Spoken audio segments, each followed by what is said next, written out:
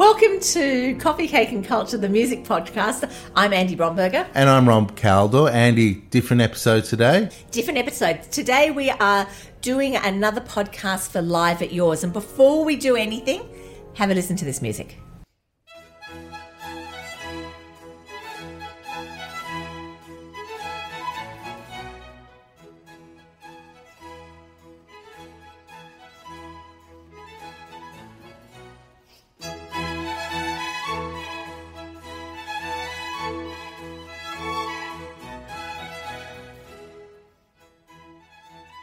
Heard that before? Andy, I have heard it before. It feels very wedding. It does sound very wedding because there are lots and lots of weddings that use that. It's Vivaldi's Four Seasons. And what we're doing at Live at Yours this season is that we are actually listening in the concert to 8 seasons. We are listening to 4 seasons of Vivaldi and looking at the seasons of Northern Europe.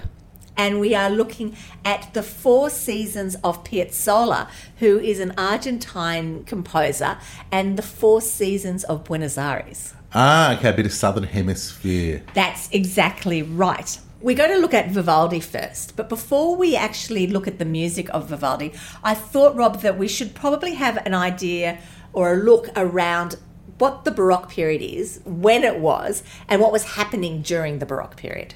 I don't know a lot about the Baroque period, so tell me what was going on. Okay, the Baroque period is roughly from 1600, but it finishes in 1750, and it's finished in 1750. In fact, it's one of the only periods that has a finish date, and 1750 because that's the year that Bach died.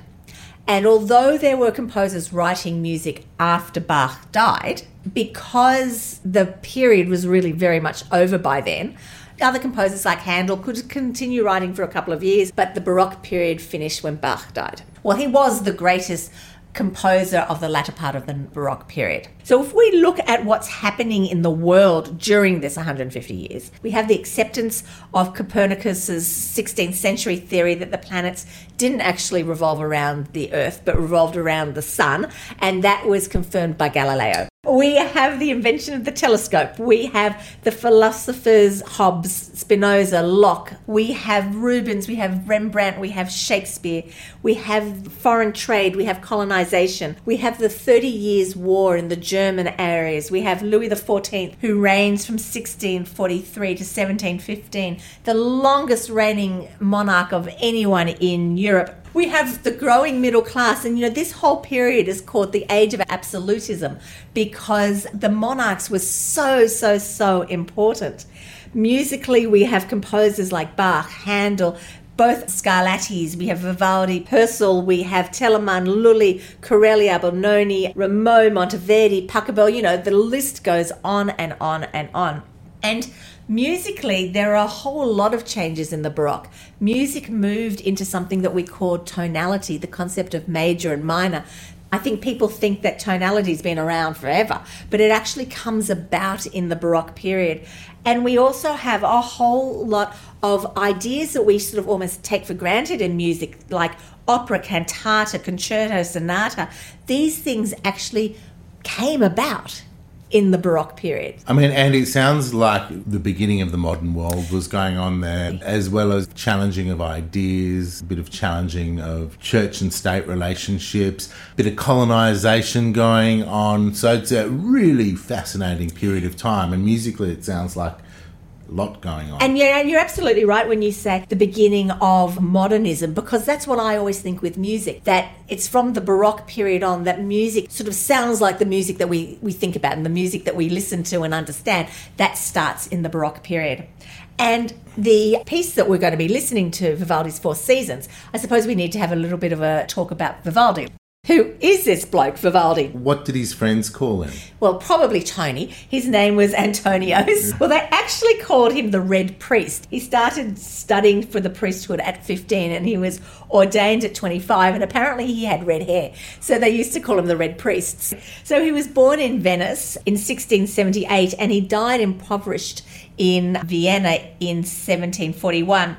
He was this brilliant musician, and he spent most of his life, almost 30 years of his compositional life, actually writing music for an all-female music ensemble in an abandoned home for children. So in this period, there were a lot of kids who were either abandoned by their parents, they had 15 children and they couldn't feed them all, or the parents had died and you had all these orphans and they didn't know what to do with them.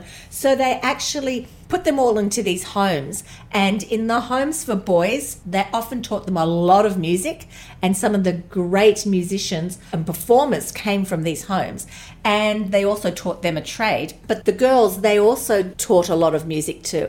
And this was a very, very well-established school with a fantastic choir and music that Vivaldi wrote for them. Well, I mean, it's quite an orphanage, isn't it? It's like absolutely. Yeah. I think it's a good use of orphanage. But imagine, and Vivaldi, he helps us out. Yeah, exactly. His death is actually quite sad too, because like so many composers of the time, they face financial difficulty later in their lives as music changes and he's still writing the same stuff he's written when he's 20 and he's now an older man, and musical tastes have changed. And so he sold a sizable number of his manuscripts for almost nothing to move to Vienna, and we don't really know why he moved to Vienna. Things were pretty good for him in Venice, but we think it might have been because Charles VI said, come over and be my composer. So he trots off to Vienna. By the time he gets there, Charles has died and his successor isn't interested in hiring him. And at this period of time, if you don't have a patron looking after you, you've got no way of employment. And he died impoverished not much later. A terrible, terrible demise for this fabulous composer. And what's also interesting is that his music died too. And throughout the whole of the classical period and the Romantic period and into the 20th century, no one really had heard of Vivaldi. And it was only in the early 20th century that some of his manuscripts were found and people saw the brilliance that is Vivaldi. So you're telling me the Four Seasons was not played for like a couple of hundred years? Yep. That's wild, actually. Yeah. It's really incredible, isn't it? And in fact, one of his pieces was found in 2006. Wow. This music sort of literally being found in attics and cellars throughout Italy, I suppose. The way the music is written is consistent and people can pick it up and go, this is how it'll sound, and have a pretty good punt that's actually how it was intended to be played. Exactly. It's a whole field of music, this early music. The scores of this Baroque period aren't nearly as precise as, say, the 19th and the 20th century. But you're absolutely right. We can look at it and we can see his music and we'll know what he was writing. And in fact, he was prolific. He wrote about 500 concertos, about 230 for the violin and others for bassoon and cello and oboe and flute and viola da gamba and recorder and lute and mandolin. He wrote sacred music. He wrote 50 operas. He wrote symphonias. He wrote 90 sonatas for chamber music. He was prolific. I mean, it's amazing how much material he wrote. There obviously will still be music popping up from now and then that hasn't been found because, that's such a lot. It's not backed up on a drive. This will continue to happen throughout time, is that there will be pieces just found by people from earlier periods as people look in that box and find things. These sorts of things happen continuously. But now let's look at the Four Seasons. The Four Seasons are a group of 4 violin concerti, each giving the expression of the time of the year. And they were composed around 1718 to 1720 when he was the court chapel master in an area called Mantua. Mantua is in northwest Italy, and they were published in about 1725 with a series of other concertos. Now, the inspiration for these concertos is not very well known. We don't know why he wrote them. Sometimes people think that he was actually recording the seasons around the area in Mantua where he was living, but we don't really know. But they were a total revolution in the musical concept. Vivaldi represents everything in the world at the time in these pieces of music. We hear flowing creeks, we hear birds singing, each bird being specified with a specific characteristic. We hear shepherds, we hear barking dogs, we hear buzzing flies, we hear storms, we hear drunken dancers. All of these things absolutely identifiable in this piece of music. Did he call it the Four Seasons? Yes, he did, because each of these concerti have the title of spring, summer, winter, and autumn. So yes, and we know that because he published an accompanying sonnet to each of the pieces of music. And we assume that he wrote the sonnets. He's written these sonnets, and then he's written program music where he depicts musically everything that was in these sonnets. And so what I want to do for you, Rob, is I want to read you the sonnet for each of these seasons, and then we can listen to some of the music.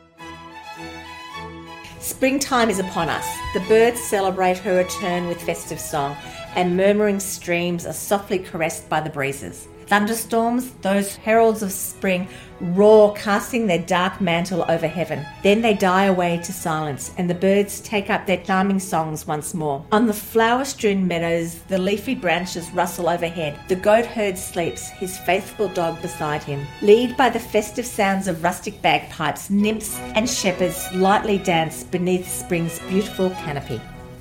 What Vivaldi also did, which was so important in the evolution of music, was he was the guy who broke up the concerto. And I suppose we need to talk very quickly about what is a concerto. A concerto is a piece of music for an ensemble and a soloist.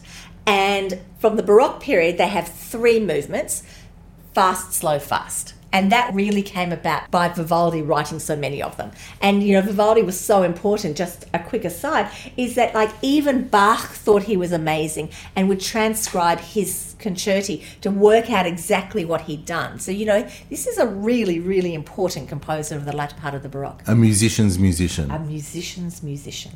So let's look at the first movement. And I played a little bit of Spring for you before. It's Concerto number 1. It's in E major. If we think about the beginning of spring, as in Vivaldi's spring, it starts with this crispness of a typical spring day in this area of Italy. And we hear a chorus of birds and streams. Now, the first movement, this beginning, we can hear 5 different types of bird song right in this beginning. And you can actually stop each of these little bits being played by the solo violin and by the first violin and go, okay, that's a, and that's a, and that's a. So we hear exactly what he is trying to say about spring. These 5 types of birds are singing in spring. Let's have a listen.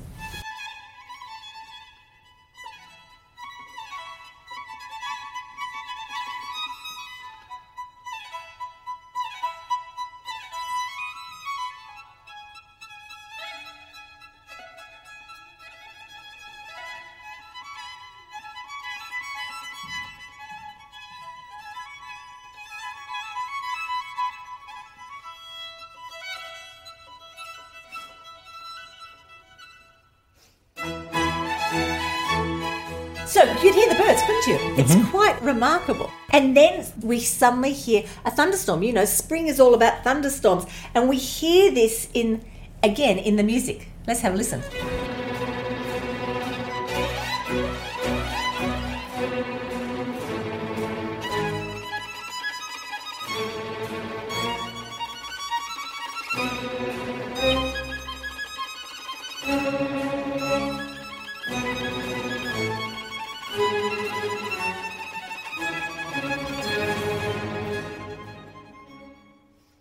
And you definitely can hear that as a thunderstorm. And again, very vivid what he's It's evocative, describing. isn't it? It really is. And the slow movement, so you remember this is a concerto and each of the concertos have 3 movements.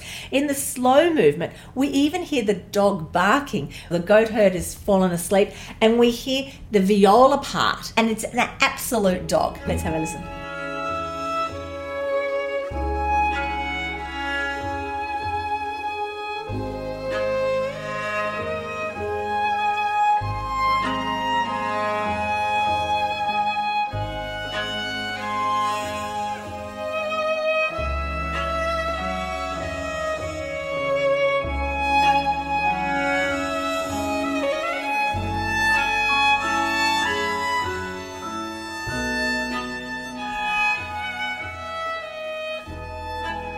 It's a very elegant dog.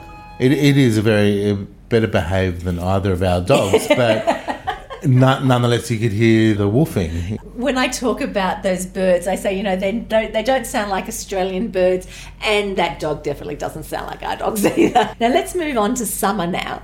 So the Concerto number 2 is in G minor, and the sonnet says, under a harsh season, fired up with the sun, languishes man, languishes the flock and burns the pine. We hear the cuckoo's voice, then sweet songs of the turtle dove and finch are heard. Soft breezes stir the air, but threatening, the north wind sweeps them aside suddenly. The shepherd trembles, fearing violent storms and his fate. The fear of lightning and fierce thunder robs his tired limbs of rest, as gnats and flies buzz furiously around. Alas, his fears were justified. The heavens thunder and roar with the hail, cut off the heads of the wheat and damages the grain. Now what we hear in this is that the summer starts slowly, with the weather is just too hot for movement. The air's almost at a standstill. The birds are chirping lazily in the breeze. It's just like that calm of intensity before a storm actually hits. And the shepherd's beginning to worry.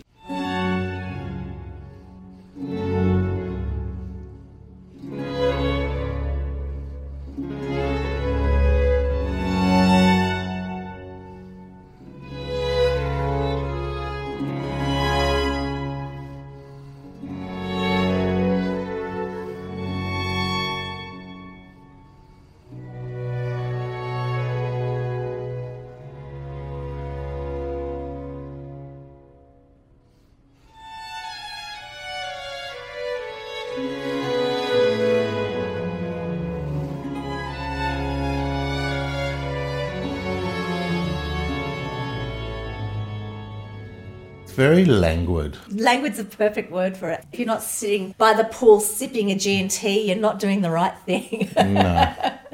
So then, we have the second movement, and the second movement, it starts sort of slowly and as you said, languidly. The shepherd's starting to get really worried because he thinks that there's going to be this terrible storm, and we can hear the buzzing of the flies as they start to get more excited because they know that this storm's just about to hit.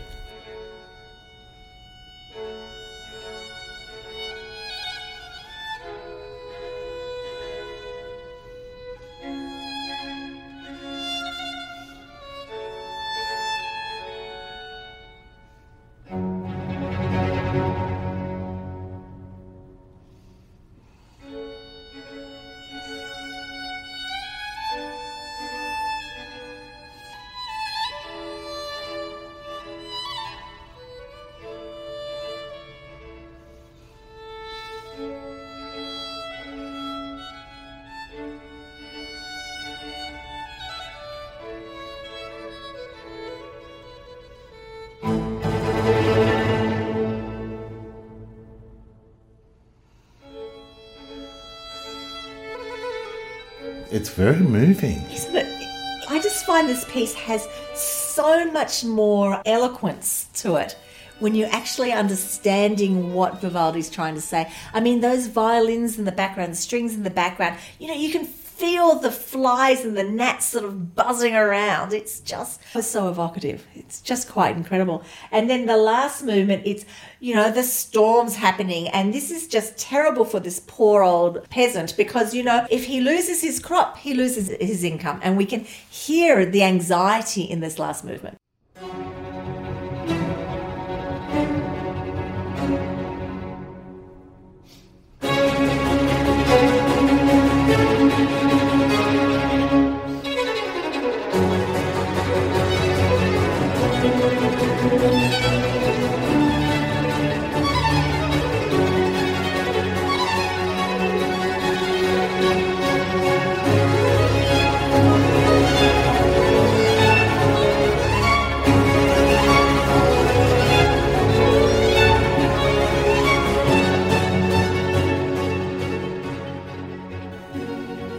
So that was really, dramatic. Intense.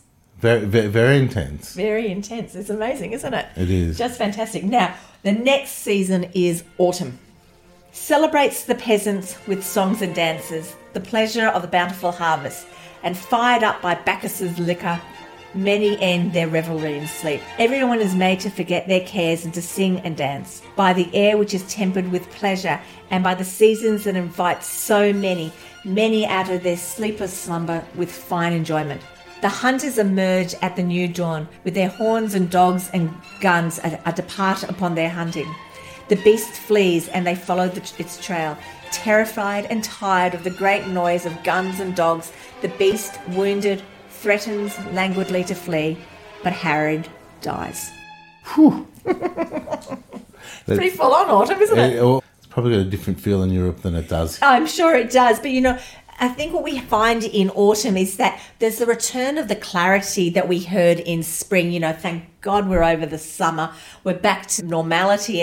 And it opens with the celebration of autumn, that people are getting drunk because they're having a great time. They've survived the chaos of summer. They've had a good harvest and they're playing and enjoying.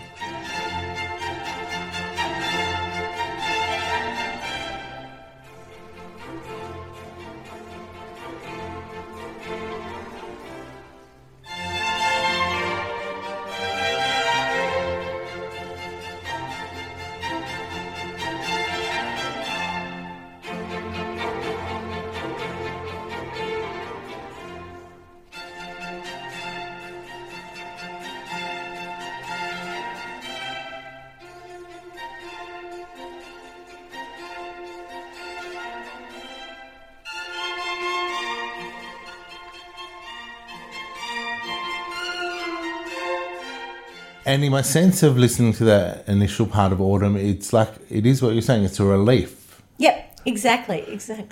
I imagine that in this period, the populations were more seasonal driven anyway, different foods, different times, and that's why the seasons were celebrated. It was such an important thing, especially when you think about Europe. You do have 4 distinct seasons, and so they could very much, thank God summer's over. Our summer sort of wafts into autumn all the time and vice versa, but they're much, much more distinct in this period. And if we look at the slow movement's been described as people having a good sleep. I think the second movement is all about them having a hangover.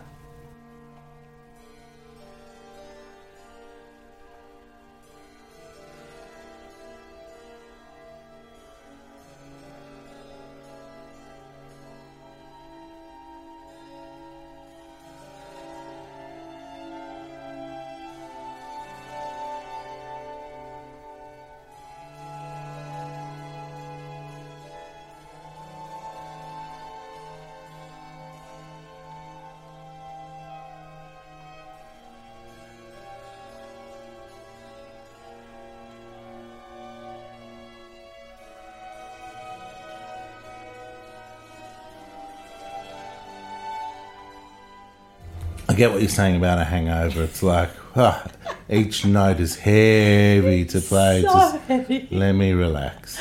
I'm trying to, get my head off the pillow. No, it's not going to happen. But the last movement I find so interesting because this is the hunt. And in the hunt, we don't just hear the music from the perspective of the hunter, but we also hear the music on the perspective of the beast that is being hunted. We hear the revelry of going out to the hunt. We hear the guns, we hear the dogs, but we also hear the death of the animal. This is really, really so atmospheric.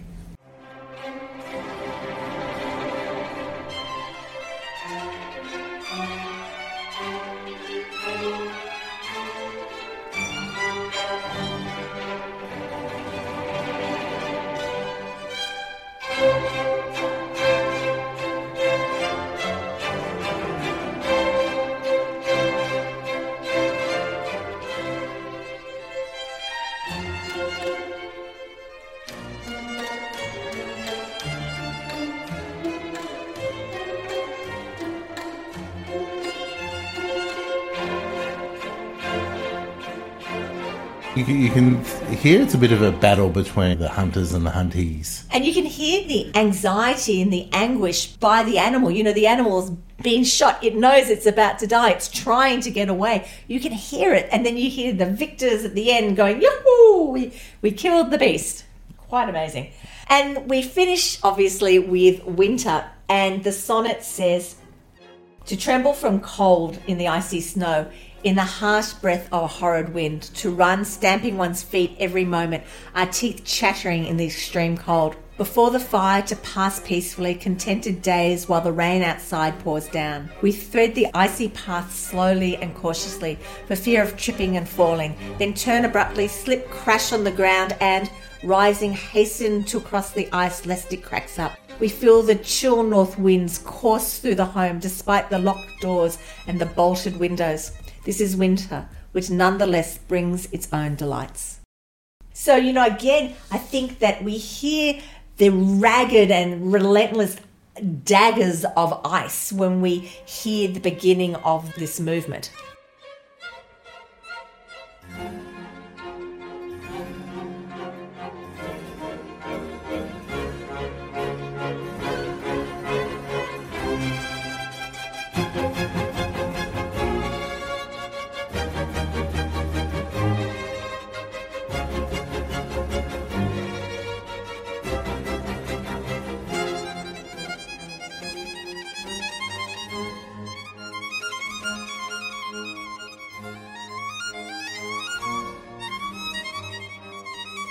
I imagine there's a bit of fear going into winter.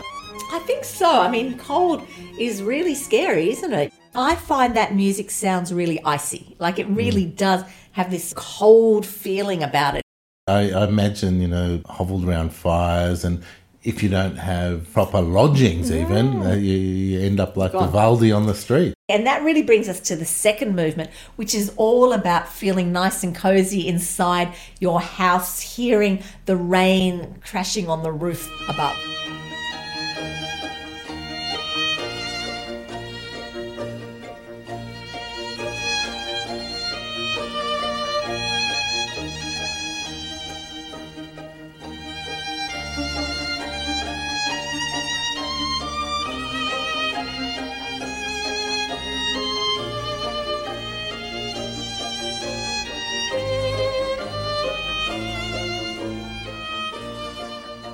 It's interesting that you said crashing on the roof above, because you can hear the droplets. Yeah. And the beautiful melody coming through behind it. And then that final movement, everybody's outdoors, they're walking on the path, trying to walk and not kill themselves because of the icy ground. And as the sonnet says, somebody falls down and hurts themselves. And you can imagine, you fall down and you hurt yourself, you break a hip, you're a goner. It's all over Red Rover. That's right. All over Red Priest. That's right.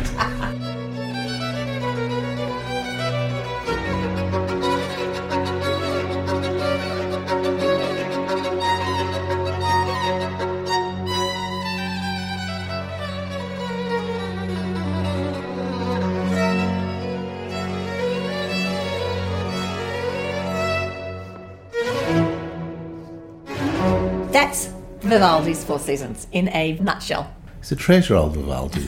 He is a treasure, he definitely is. But very different from the next Four Seasons that we're going to talk about now. This is Astor Piazzola's Four Seasons. Piazzola was Argentinian. He was born in 1921 and he died in 1992.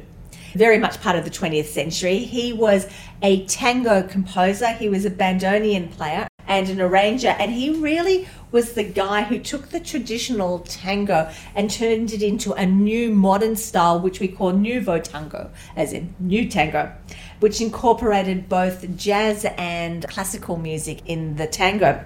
He and his family moved to New York when he was 4 in 1925. His parents worked for these long hours and he was left to his own devices as this little boy looking after himself. He would listen to his dad's records, and there were these tango orchestras, and so he became really familiar at a really young age at the tango. And then he started having lessons, and his father found a bandoneon in a pawn shop in 1929. And you're going to ask me, what is? A pawn shop. A bandoneon. I don't know what it is, Andy. A bandoneon is part of the squeeze box family, if you want to call it that. It's sort of like an accordion, but different. Instead of the complexities of the accordion can play lots of chromatic notes and a lot of other stuff. The bandoneon has a much more simple sound, but is actually a very difficult instrument to play. Let's have a listen to the difference between a bandoneon and an accordion.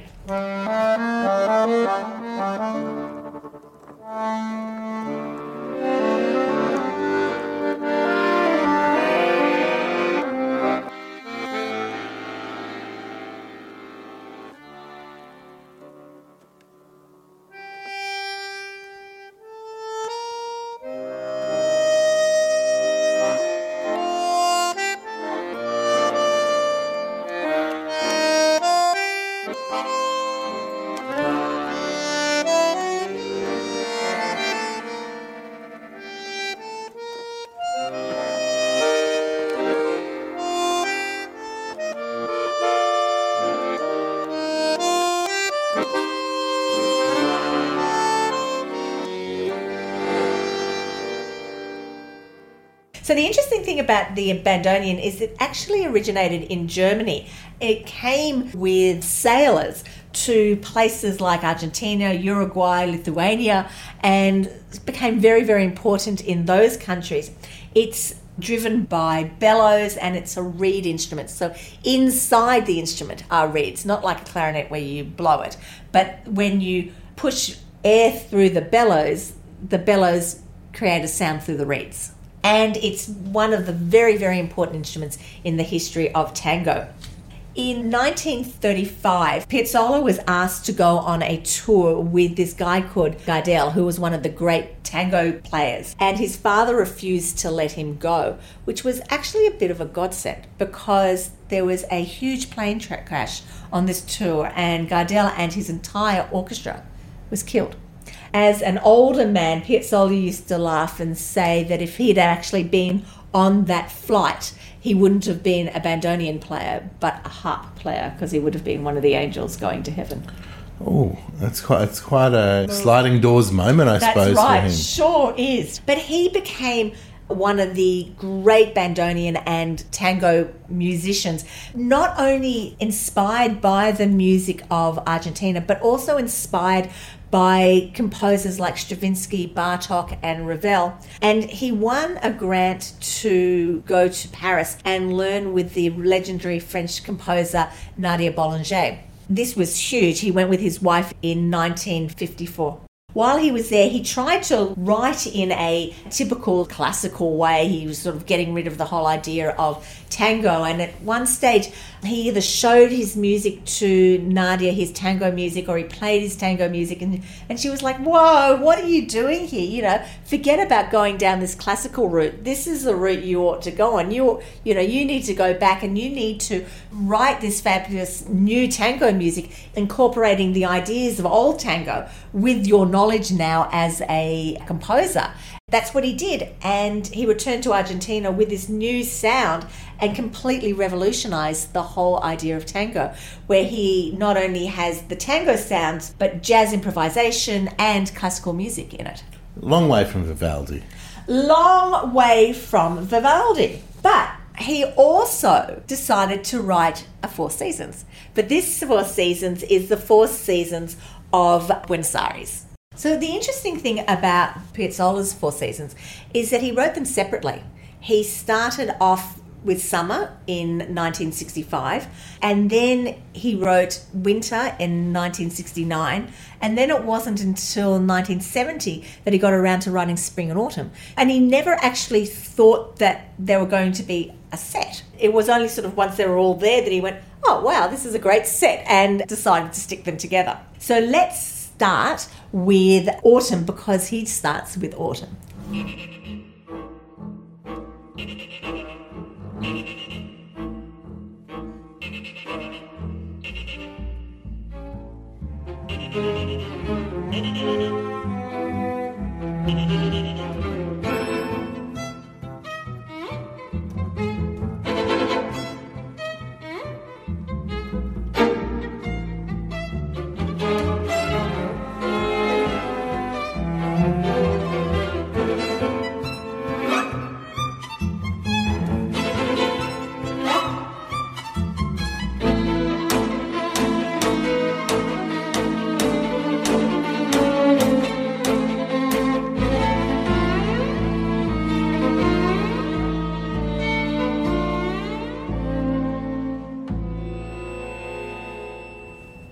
actually composed it for a cabaret band. But then it was actually, and a cabaret band is violin, piano, electric guitar, double bass, and bandoneon. It was later in the 90s that it was actually orchestrated for orchestra and solos. So again, it's taken on this totally different form, and it was this Russian guy who decided to rejigged it to make it fit more with Vivaldi's concept of the four seasons, where we have a small concerto for each of the seasons and 3 movements, more like we have in the idea of Vivaldi. I got a sense of the streets of Buenos Aires from that, you know, like even cars beeping and things like that. Exactly. You can hear, just as we could hear in the Vivaldi, the life of the villages. In this one, we hear the life of the city, a big, bustling city in autumn. Let's have a little bit of the other section of autumn.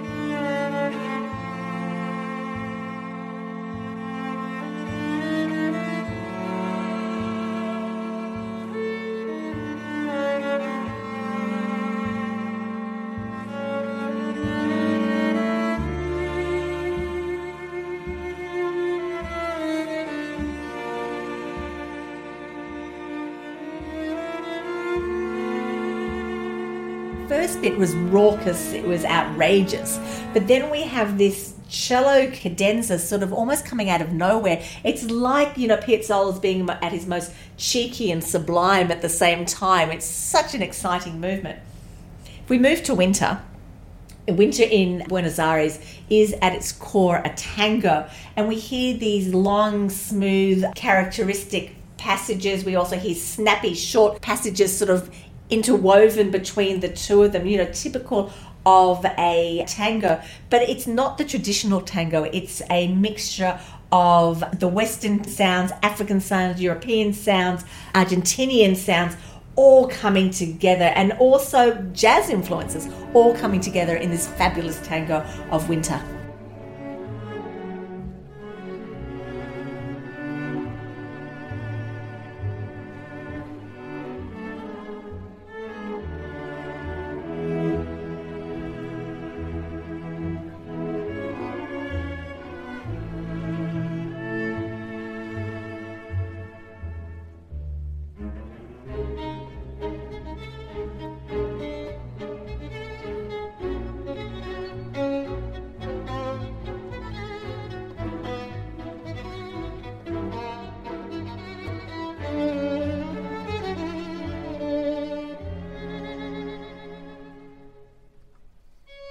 There's a sadness about it, isn't there? There is, especially with the orchestral introduction. It has this sort of long sadness about it. And then when the violin comes in, it has this poignancy about it, doesn't it? I can still sense, the influence of tango as well. Just in the very rhythm. much so.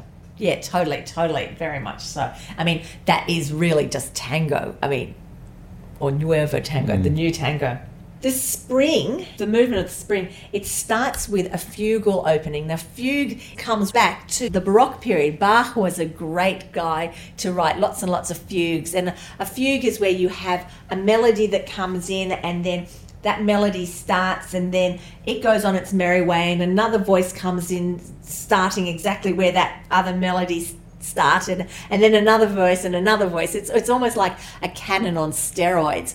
And it's really interesting that he starts spring almost with a nod to the Baroque, which is what we're talking about with Vivaldi. I think in all forms of art there's often nods and winks to predecessors. We also hear in the spring, it's as if he's taking us for a ride around Buenos Aires, and we can absorb the sounds and the scent of the life not only during the day, but the life at night too. Let's have a listen.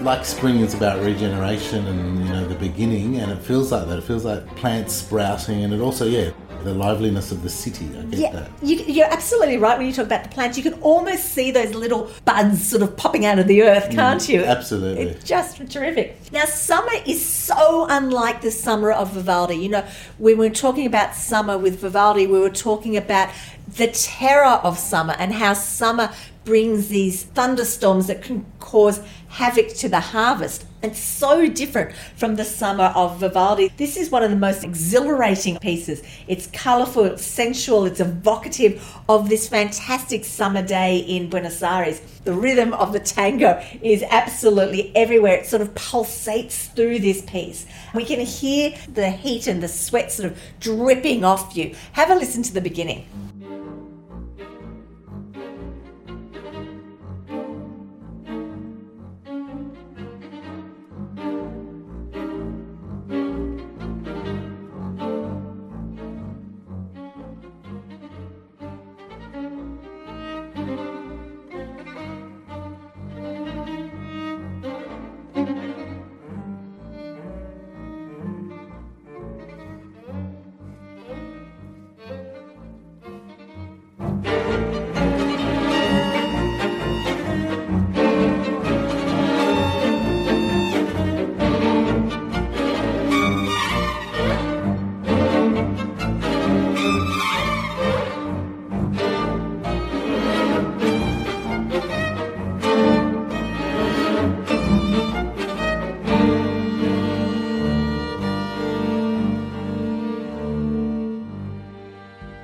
It's like the sunset. I feel like that. There's dancing, and yes, it's sensual, and it's also a bit.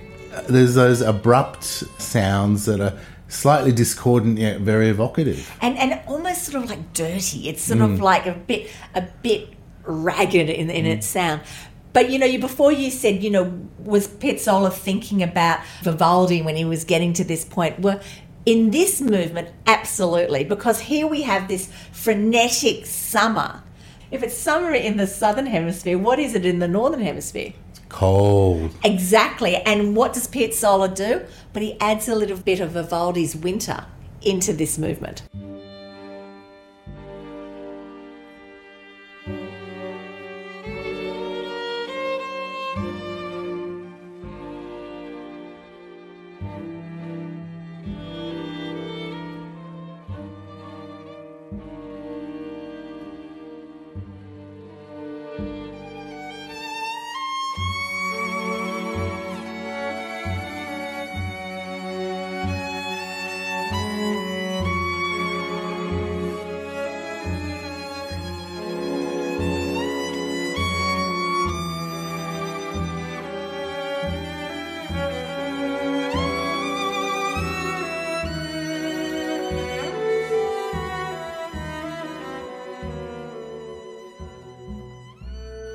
I felt there was a bit of a lament in there.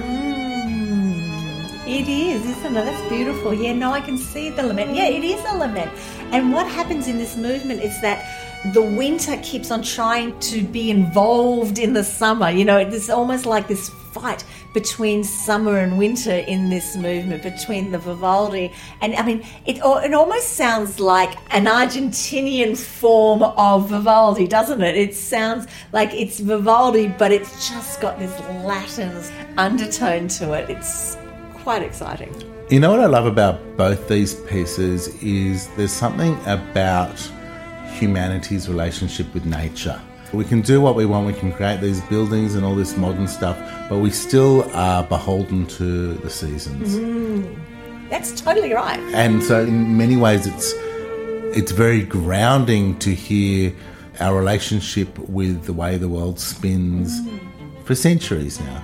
Millennium. Yeah. That's a beautiful sort of almost conclusion to both of these pieces, that, it's amazing how a composer who's writing music for instruments, these things that are man-made, some of their most evocative and fantastic music, and both Vivaldi's Four Seasons and Piazzola's Four Seasons are probably their best known works. And as you said, are about how both of these composers took nature and gave us this spectacular music. Andy, thank you so much. As we said, this is a bit of a collab with Live at Yours. When is the Live at Yours concert on? The concert is on the 27th and 28th of June. It's at the Great Synagogue in Sydney. For the Live at Yours crowd listening, just remember we've got this podcast. We're in season 2, going through the orchestra at the moment, but you can go back and listen to our series 1, which was more things like rhythm. That's right. What is music? What is music? What is melody. music? We have a lot of fun with it, and hopefully you're all learning something from it. And I hope to see a lot of you on Tuesday night at Live at Yours.